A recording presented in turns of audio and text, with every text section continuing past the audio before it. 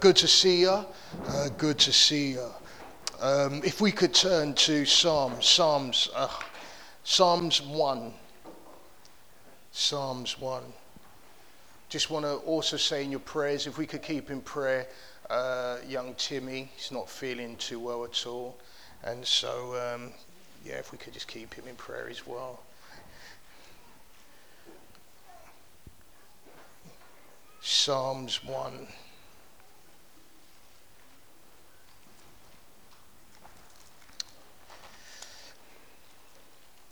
One of the things about the faith is there are a lot of assumptions. And one of the assumptions is that there's things that God don't just deal with, that we've got to work it out ourselves, and the Bible's not appropriate, and the Bible's old-fashioned, and the Bible's not really up to date with where we're at today, and the Bible's not relevant. And that's an assumption many times without evidence. Because the Holy Spirit, who has inspired the Word of God, He generally wants to help us out in every category of life. The question is will we expose ourselves to let Him speak to us in every category? He covers more than you think He does. And I want to look at that in Psalms chapter 1. Let's just pray. Lord, in the mighty name of Jesus, I pray for attentiveness. I come against, God, every work of the enemy. I come against every, God, obstruction, every spirit of heaviness, every distraction, Lord God. We pray for your life. We pray for your vitality, Lord. We pray in the mighty name of Jesus Christ, I pray. Amen. Praise God. I want to look at a subject which I have to admit I was very inspired by Bobby, not to embarrass her, but she actually spoke about the subject at Women of Able, and that is friendship.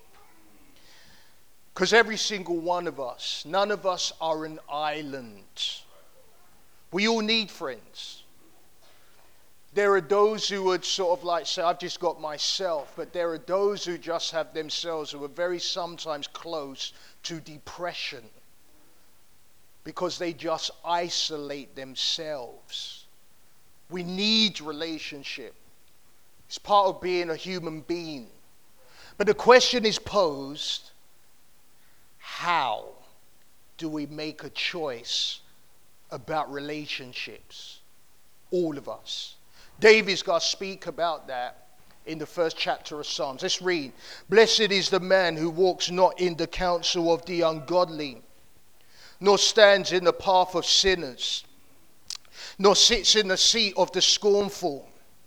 But his delight is in the law of the Lord, and his law he meditates day and night. He shall be like a tree planted by the rivers of water, that brings forth its fruit in its season, whose leaf also shall not wither, and whatever he does he shall prosper. The ungodly are not so, but are like the chaff which the wind drives away. Therefore the ungodly shall not stand in the judgment, nor sinners in the congregation of the righteous. For the Lord knows the way of the righteous, but the way of the ungodly shall perish. Here David, inspired by the Holy Spirit, speaking about relationships. The question is posed, David, why would you speak about such a benign topic? Why don't you go for something a lot more, how you might say, profound? Why don't you speak about the coming of Christ that is going to unveil itself in the New Testament, or some type of real deep divine prophecy, or give us a deep mystery, David? Why friendships? Because if you don't get this right, You won't get the apocalypsis, as the Greeks will say, the revelation about Christ, because it will be stifled. It was in the New Testament where it says, bad company corrupts good character. You can have a good character. You could be going in the right places.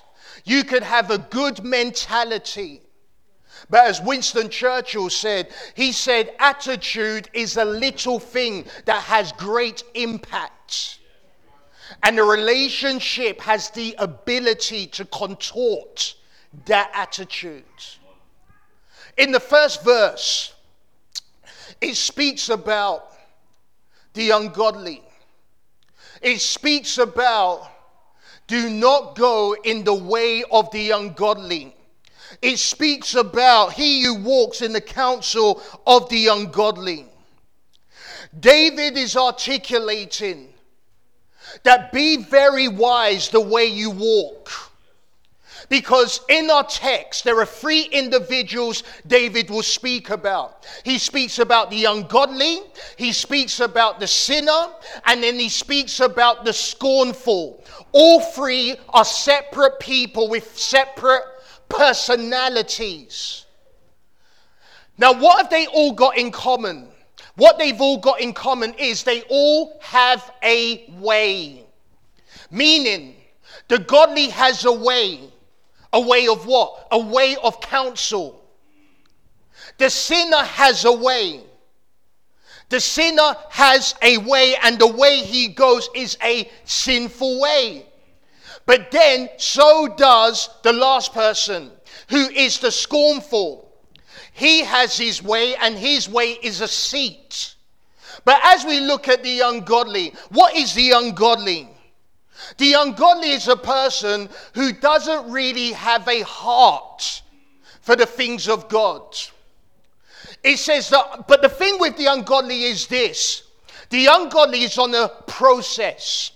So the ungodly is a person who first start off by going the way of just not being concerned about God. It doesn't say that he is proactively a wicked person. No, it just says he's ungodly or she's ungodly. Meaning they haven't got the appetites or the drive or the motivation for spiritual things. So first they start off very practically.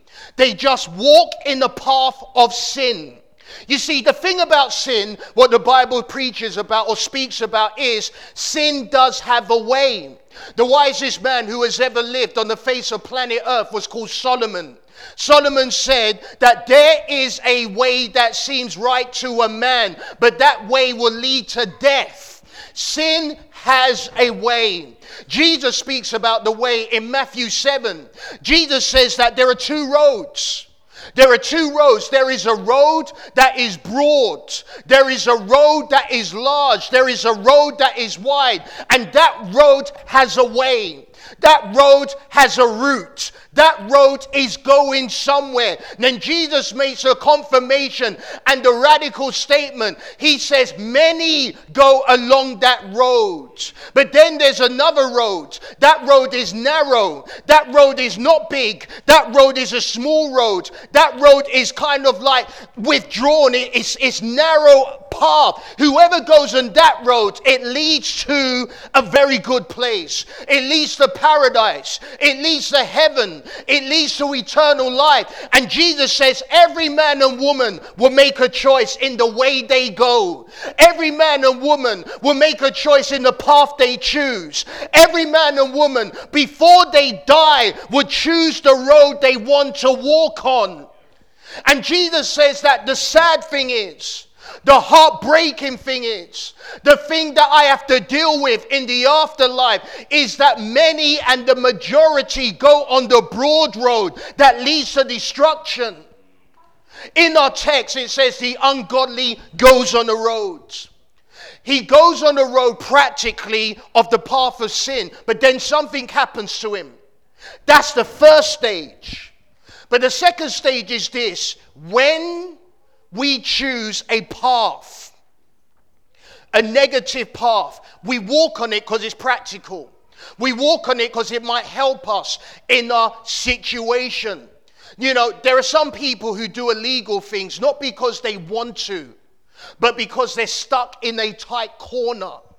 They need a way of escape. And by doing the illegal, they can find an escape. But that's only the first stage. The second stage about our person in verse 1 is now they get habituated with the evil.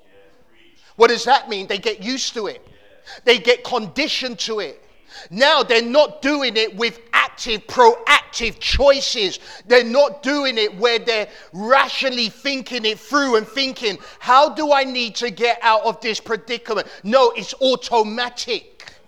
You think about the young man who's addicted to something he does not want to be addicted to. I've got a book, it's called The Demise of Guys.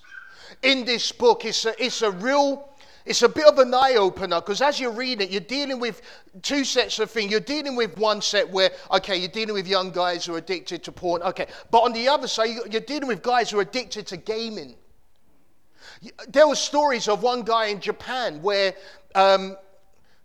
he was such a serious gamer that what happens with a lot of youngsters, the parent has to leave the food outside their bedroom, because they've got no time to come downstairs and eat the food. Because there's an addiction there. It's not just about I choose this to kind of alleviate the pressure of life. There's an addiction there. But addiction got so bad that there were cases in Japan where actually a young man did actually pass away and die. Because he just wouldn't eat. He was so engulfed in this game that he would not take a break. See, what happened was he was now habituated, conditioned that he cannot come out of this tunnel of where he's going through. And that's what happens in verse 1 with the ungodly man. The first stage is this. He goes the path because of practicality. The second stage is this. He now is addicted, conditioned to the path. And the third stage is this. The third stage is not only are they on this path, but now they become a doctor on this path. They become a doctor of teaching about how to go on this path. They get a degree in vice. They get a PhD in deception. Because now what they do in our text, David says, listen, it's not about the man just being ungodly. It's not about the woman just being ungodly. Listen to what verse 1 says. It says, do not go with the ungodly, with their counsel. The ungodly are like this. They're skilled in giving advice. They don't just keep their ungodliness to them. No, they will have you sit down and they will counsel you and they will teach you and they will instruct you and they will give you advice in how to do what they're doing. And they will say, don't worry about the things of God. Don't worry about spiritual things. Don't worry about God, eternity, heaven and hell. Don't worry about the afterlife. Just be the best person you can. Be a moral person. Be a good person. Live the life you can live. It's almost like the Greek poet or the Roman poet who was called Horace. He said, seize the day and put no trust in tomorrow. Just live for today. Live for today. And that's the counsel of the ungodly person. And David says, don't go by them. Don't sit down with them. Don't take their advice where they try to pass off spiritual things. No, do not go the road of the ungodly. So David, as he speaks about this, he says, the man who does not go on the path or does not walk in this counsel, he says they are blessed. Who does not go the path. But then the second part of that is it says, do not go the way of the sinner. Ladies and gentlemen, the ungodly has a counsel. The sinner has a way. The scornful has a seat. The sinner is a person.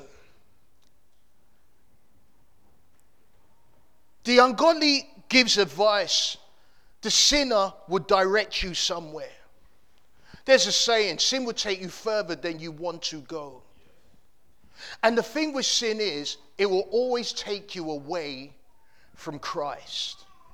What David is speaking about here is not perfection. What he's speaking about is a blessedness. The blessedness is something that derives from God. God has got a modus operandi in how to bless his people. God has got a plan in how to bless marriages. God has got a plan in how to bless relationships. God has got a plan in how to bless children. And what he says to David is, he says, look, this is a predicament, the sinner's way. Look, you've got the scornful and the sinner. They're both going in places and they're sitting in places that you don't want to be if you want the blessing. So now David counteracts all of it. And he counteracts it with verse 2. He says the blessed man delights. He delights in the law of the Lord. The blessed man, the blessed husband, the blessed young man, older man, the blessed mother, they give themselves, they delight in the law of the Lord. Because David understands, in order to escape some of these traps, we need light. Why? Because verse 1, when it speaks about the way of the sinner, in Isaiah chapter 1, chapter 2, chapter 3, Isaiah 1 says, the whole nation of Israel is sick. It's like a corrupt body. It's sick from its head down to its feet. And the very sad thing about Israel is they don't even know they're sick. And because they don't know they're sick, they won't seek healing. It's only the person who knows a storm is coming who would run to the shelter. When God says in these last days he's going to shake the earth, all of those who put their trust in the earth, all of those who put their trust in the supports and in the backup and in the comforts of the earth, they are the ones who will be most shaken, because what God cannot shake out of us, he makes us frightened of. And he shakes to say, don't put your trust in these things. When David spoke about, Lord, God does not want us to trust in chariots and horses, what he was saying is, he's not saying we can't have chariots and horses, but don't depend upon them. Put your trust in him. God, he is our comfort. He is our portion. He is the way. And he tells David, use wisdom, use skill, avoid the ungodly man. Avoid his path. Avoid the way of the sinner. And do not sit down with the scornful. See, the sinner's always moving. The sinner's always looking to take you somewhere. I remember when you go around your friend's house and the mum would say, do you know where you guys going? And there was always one of us in the group that one of the parents did not like. And the reason why the parent did not like, because they felt that person was a bad influence. I remember growing up in Camberwell. There was a group of us. I mean, I was the youngest in the group, and the oldest guy was called Omar. And so we went to East Lane, East Street. And so East Street Market's up there. And basically, you know, I'm about 7 or 8 years old or so, maybe younger. And so there's a group of us, and we got older boys. Omar's about 14 or so, and so there's a bunch of us youngsters, and so we're on Walworth Street, and basically we're just robbing in the shops. We're going in the shops, stealing, and so Omar, the older guy, is sort of pulling the shots. He's sort of like coordinating things. The problem is I got caught. And as I got caught, all my friends have run away, and I remember the shop owner, when he caught me, he made me stand in the corner. So I'm standing there. I'm standing in a shop in East Street, and I have no idea what's going to happen.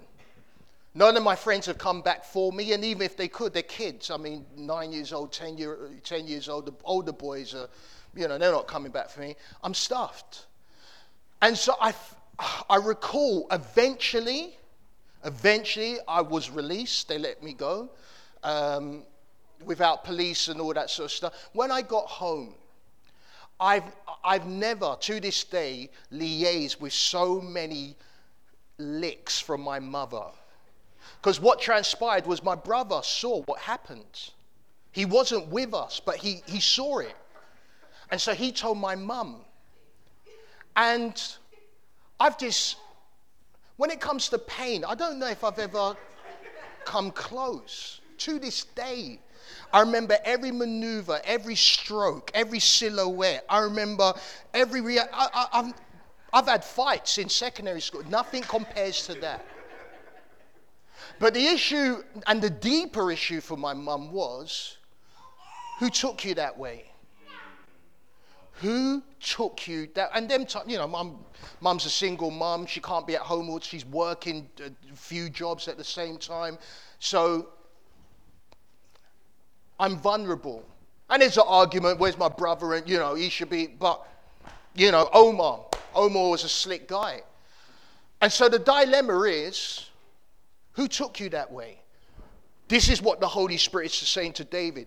David, in relationships, you better be aware, and you better be cognizant, and you better be clued up that there are going to be people who are going to try to take you away. They're going to try to take you in a route that will be detrimental. When I was in Leeds, I was working in a call center when I was pioneering up there. One of the things that always made me sad when I was up there, and early times of marriage, because obviously I've got saved, I'm married now, and it's like, but the thing is, there were still friends I had in the world, who I knew, and when I got up to Leeds, there'll be guys I kind of like got to know there, you play football with, and I'm in the call center, and one of the things that will just make you sad is they'll be in a relationship with a girl. They'll have girlfriends. They'll say they love the girl. This is my serious girlfriend. Some of them would even be married, and they will openly speak about their extracurricular relationships they're having. They will speak about the relationship with other girls and other women. But this is my baby mother. This is the one I care about most. However, I still got other things. And it was particularly crushing when the man was married. But many times when you speak to those men, there was always someone, a friend they had, who took them that way. It was never really always them. There was someone in their life who took them that way. And what's very sad is when the whole thing blows up, the friend is not there to pick up the pieces. The friend is not there to support and say, this is how you get back your girlfriend, or this is how you get back your wife. I remember one guy it happened to, all the friends said is, all right, in order to get over it, let's go raving. The Holy Spirit says to David, do not go in that sinner's way. But God, how do I counteract it? How do I know the right way to go? And he says in verse 2, verse 2 is the answer. Delight in the law of the Lord. Delight in the word of God. Delight. Make the word of God your best friend. Make it your right hand man. Delight in it. He's not speaking about the condemnation of the law and those who are under the law. He's speaking about someone with an affection for the law, someone with a passion for the law, a husband who loves the law, that he's studying the word of God to see, how can I be a better husband? How can I be a better father? How can I be a better friend? How can I be better in the kingdom of God? And they're searching the scripture because he loves the law. He meditates upon the law day, and he meditates upon it in the night. He meditates on it during the day to give himself to it, and in the night, that when his master will come, that the master will see that he's not an idle servant as he comes like a thief in the night. He gives himself to it. Gentlemen, it is not enough to say, well, I don't listen or I don't go to the paths of the ungodly. It's not enough to say that I don't go the way of the sinner. It's not enough to say that I do not go or sit down with the scornful. No, it's not about what you're not doing. Verse 2 says, what are you doing? And he says to David, it's not about what you abstain from. It's what about you give yourself to. Delight in the Lord. See, the problem with the scornful is this. The scornful is the worst out of the three. You see, the ungodly, they will sit down and they would just, take my advice. This is no disrespect, but this is what happens to a lot of women. They sit down with someone who's not even married. Just some bitter auntie or someone, men of this, men of that, men of this, men of that, men of this, marriage don't work, men of this. And they sit down with the young girl and they're giving them advice, and just pouring all this venom into this young woman. Not good. Then you've got the friends got to take you away. But the thing with the scornful is, they're not even walking. Right? They're not walking. They're not even going on a path. Look in the text. The text says they sit down.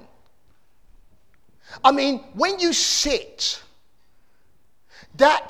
sitting is the biblical symbolic word for teaching. What did Jesus say about the Pharisees? They sit in the seat of Moses and they teach you. That's what the scornful person does. The scornful person will sit you down and they will teach you. And they will teach you the negativity of serving Christ. They will teach you about the disadvantages of marriage. When I got married, there were all these uncles popping up, auntie, marriage don't work, marriage don't work, marriage don't work. And they were basing it off their marriage, but they're sitting me down. They're talking to me as if they want to help me. And I'm sitting down with their scorn and their negativity and all of this kind of, how you might say, this kind of a seat of pestilence they were sitting on. And as this venom is pouring out, it's getting onto my skin, and now it's starting to attack my vital spiritual organs. Because a scornful person will sit you down and pour negative. And the Holy Spirit says to David, don't sit with them. Brothers, it is up to us to find someone who will edify us in our marriage, or edify us in being better fathers, and sisters. It is up to you to choose friends who will speak positively. Every single one of us, every one of us, we will go through dark times in marriages. Because marriages is about seasons. But here's the question, sisters. Who do you go to at those dark times? Do you go to someone who's just going to compound the issue and continue the negativity about, or do you go to someone who says, you know what? There's hope. You know what? This could turn around. You know what? Take my hand and let us pray. You know what? Let us delight in the word of the Lord. Do you know what? Those children, your child is going to be okay. You know what? Who is it? I don't know if it was think I was speaking to Claudia, and she told me about she heard something. And one man said that, why is it with this COVID virus that there are individuals who wake up every single day and all they are looking at and analyzing is the death toll? Right? Every day. And this guy, he was a preacher, and he asked the question, why? Why would you do that? Why would you only focus on death on a daily basis? Just counting up. How many people have died? How many people have died? How many people died? How many people died? And it's like, what about focusing on life? What about focusing on, okay, because as Jesus said, why worry about tomorrow? For tomorrow has problems of its own. We are totally aware negative stuff is going, people are totally aware. But why focus on just that and not those who have made, the thousands upon thousands of those, I would even say millions of those who have had COVID and they've recovered. Why not focus on that? It reminds me, it's just like, again, we have got some beautiful new children or new babies here. And we're always going to, and one of the things that mothers encourage one another is that there'll always be someone's like, well, you know what, let's got to be realistic. And they give you a worst case scenario of what can happen to your baby. A worst case, mathematically, in terms of probability, it's very unlikely, but they'll fix the mother on this negative issue that could happen with and what happens is anxiety and worry. Whereas the Holy Spirit says, find a friend. Find someone who delights in the law. Why in the law? Because when you delight in the law, what does the law speak about? The law speaks about life. The law speaks about life. See your child? Do you know what? Listen to me. I speak life for your child. I speak blessing. Your child should be the head and not the tail. Your child should be blessed in their going out and their coming in. When I talk to you, I speak life. I speak vitality. Because that's what happens when David said, meditate upon the word of God. Meditate upon the law. What is meditating? Meditating literally involves chattering. It involves speaking. It involves disputing. So David is told by the Holy Spirit, get the word of God and speak on that. Analyze that. Discuss that. As you do that, you become blessed. And then David says, not only will I become blessed, but also I will be like a leaf that will not wither. I will be like an evergreen leaf. I will be like a leaf, like a tree planted by the waterside with many rivers. Because if one river gets cut out, there's another river to encourage me. If one river gets blocked, there's another river in order to inspire me. If one of the river gets poisoned, there's another river to revitalize me. Because when I'm planted by the word of God and I meditate upon that and I speak about that and I gurgitate on that, then my vitality, because of the rivers of life, because Jesus Christ is the water of life and he's the bread of life and he's in that scripture and he gives us the wisdom through the word of God not to go by the path of the ungodly, not to go the way of the sinner, and not to sit down with all the cynicism and the negativity that comes from the scorner.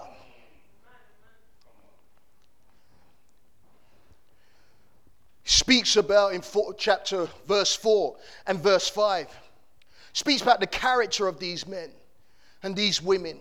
He said they're like chaff. Chaff is like tumbleweed. Chaff is something light. Chaff is something that is blown away by the wind. The Holy Spirit says that is what the ungodly, the sinner, and the scornful person is like. What does that mean? That's a very deep analogy. That literally means is they're accursed. Why? What is the Hebrew word for curse? It is the word light. When when someone's under a curse, all that means is they're treated lightly. Meaning that when you pray, the word for glory is kabode in the Hebrew. In the Greek, it is doxa. What does that mean? If you are in Christ, there's a sense of glory on you, right? You are, and that word glory, the root word is heaviness. Meaning, when God is interacting with planet Earth, those who are under his wrath, he treats them lightly. What does that mean? They pray to him. He's like, I don't know who you're talking to. Right? No, I know God. Me and God are tight. And God's just not listening to a word they say. He treats them trivially. They're light. Look in Isaiah chapter 2, where it says that Israel and Judah are under ruin. They are being attacked by the Chaldeans. And because they're being attacked, what do they do like most people do? They go to the temple and they make sacrifices. And God responds, why are you bringing me sacrifices? Why are you bringing me bulls? Why are you bringing me goats? Why are you bringing me blood? It's not genuine. I want no part of it, because God was saying, you're only bringing those to me that you can carry on sinning. You don't want to stop what you're doing. You just want me to allow you to keep doing it and take off the consequences that you have unleashed. I'm not going to accept it. Because that is what a curse means. You are treated lightly, but his people are weighty. This is why it says, he says to his angels in the last days, do not touch none of those who have the mark on their forehead. Why? Because they're glorious, they're weighty to me. What do you mean? They're my people. They will not be treated like other people. What about the sheep and the goats? You could do, the goats, they're trivial. The goats, they'll be cast out into darkness. The goats, they're lost. But when it comes to the sheep, they're weighty. They're very weighty. What does Jesus say to Peter? Peter, do you love me? Yeah, I love you. Then feed my sheep. Peter, do you love me? You know I love you, Lord. Then feed my sheep. Peter, do you love me? Okay, I'm finding this offensive now. I've told you I love you. You know I love you. Okay, if you love me, then feed what is weighty to me. The kabode, glorious, serve my sheep. Because it's weighty. If you're in Christ, you've got the blood of Christ, you're weighty. But David says, let me tell you about the ungodly, the scorner, and the sinner. They're light. They're like chaff. Wind comes, they just blow away. When they blow away and die, no one remembers. And if they remember them, they only remember with the stench that they caused upon earth. The difference between the righteous and the unrighteous, the blessed and the unblessed, is this. The blessed will carve their name in stone monuments. They will be remembered. The wicked, the scornful, the sinner, they will carve their name in sand, and that gets blown away. When they are trying to make a harvest, they're furrowing, they're plowing, they plow in the sea. And though the sea will look shiny after them, there will come waves just to rush it all out again. They're not remembered by heaven, and they're remembered with negative connotations by earth. So the Holy Spirit says to David, David, be wise. Be very wise who you sit with. Be very wise the way you go. Be very wise that the ungodly are not advising you. Meditation. Meditation is the touchstone for the Christian. It tells you what type of metal the Christian is. It's the same thing like an index of a book. The index of a book would tell you what is inside the book.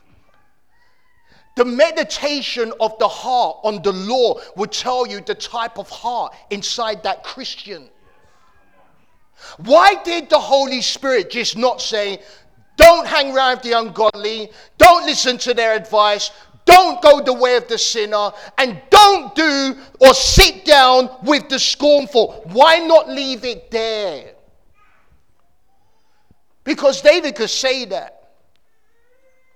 But that's not an answer. The answer is not in what you're not doing. How do we know that? What did Jesus say? Jesus says, when a man is inhabited by spirits, evil spirits, and those evil spirits gets cast out, it says the evil spirit, once being cast out, goes through arid places. It goes through a wilderness. It's looking, where can I make my home again? Then the evil spirit comes to a point and says, you know what? I'm going to go back to the person I used to inhabit. The evil spirit goes back to the person who he used to be inside, and he looks at the person, and it says, Jesus says, the person they used to be inside is empty. And that evil spirit says, okay, I'm going to now get 7 demons worse than me, and we're going back in there. Why? Because it's not about what you're not doing, it's about what you're giving yourself to. This is why David said, the light. It's not about abstaining. What are we giving our hearts to? In our spare time, what are we giving our hearts to? Can you hear the voice of the Word of God crying out and say, read me, understand me, meditate upon me, let me guide you, let me move upon you, let me change your appetites, let me convict your conscience, let me convince your conscience, let me enlighten your mind, let me enlighten your house. Come and I will direct you. As we finish, they're like chaff. When David makes this comment, in verse 6 he says, speaks about the congregation. David's a realist. In his text, verse 2, when it says, but his delight is in the law of the Lord, and in his law he meditates day and night. He shall be like a tree planted by the rivers of water, that brings forth his fruit in season, whose leaf shall not also wither. And it says, and whatever he does shall prosper. The ungodly are not so, but they are like chaff which the wind drives away. Therefore the ungodly shall not stand in judgment, nor sinners in the congregation of the righteous. The reality is this: the wheat and the tares grow together. The wheat and the tares are not separated. You can have the scornful, the sinner, and you can have the ungodly also with the blessed. That's the way it goes. That's what the Bible says. You'll find diamonds in the same field as the pebbles. So how do you differentiate? David says, I tell you how we differentiate. If you want your word to be everlasting, even when your word is faint, if you want to be that evergreen leaf that brings fruit, that evergreen leaf that not only produces fruit, and not only does the fruit not die, listen to what David says. He says even the leaf won't die. And the problem with the way of the sinner and the way of the ungodly and the way of the scornful, listen to this, is David says it's not only them who are destroyed.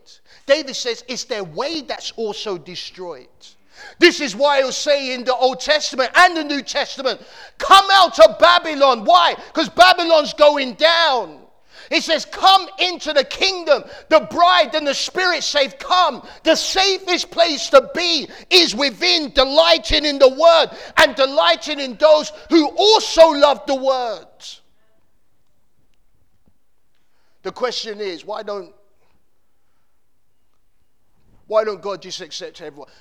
The thing is with heaven, heaven will be as intolerable to the sinner as a fish would be hanging on a tree. They don't want to go there. They don't have the fruits I mean, it's like, do you know, I make the perfect parallel. It's like, people, no, you know, everyone's different, but people don't like, I've met people who's like, I don't like worship. I don't like worship, so they won't sing, right? And it's weird, because it's like, you're not singing because you like it. You're singing to God, Creator. You're singing to Alpha and Omega, who means more than you and your own personal idiosyncrasy. It's got nothing to do with you. You're giving glory to it. But the question is, no problem. If you don't like worship, why do you want to go heaven? Because in heaven, that's what everyone's doing. They're worshiping, and angels are worshiping. I mean, seriously, imagine if an angel's coming, you know, rolls up to you in heaven. It's like, hey, you right? Yeah, I'm okay. Yeah, so why are you here? Like, you seem like the odd one now. We're all singing to him who sits on the throne. And you're just sort of like, you're looking not happy.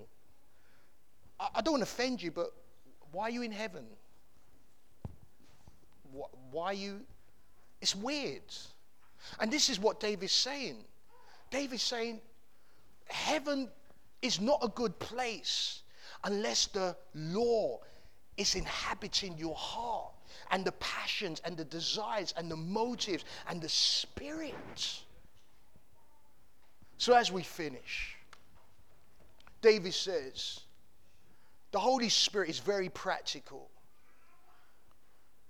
It's very, very, very practical. There's a way that's coming to all of us. And I am a culprit. I remember I went that way and I backslid for a period of time. I went the way of a sinner. I just went, hey, is this what you guys do? All right, let me follow it. And I just went away from the faith into carnival. Are you feeling hot, hot, hot? And it was just a mess. And by the grace of God, the Holy Spirit, you know, was able to get us back. But ladies and gentlemen, the way and the path is not just about us anymore. We've got children. There's a thing what was said is that our compromises will be our children's convictions. Sometimes who we sit down with, it's not only us who are listening, it's our children. And they could go that way.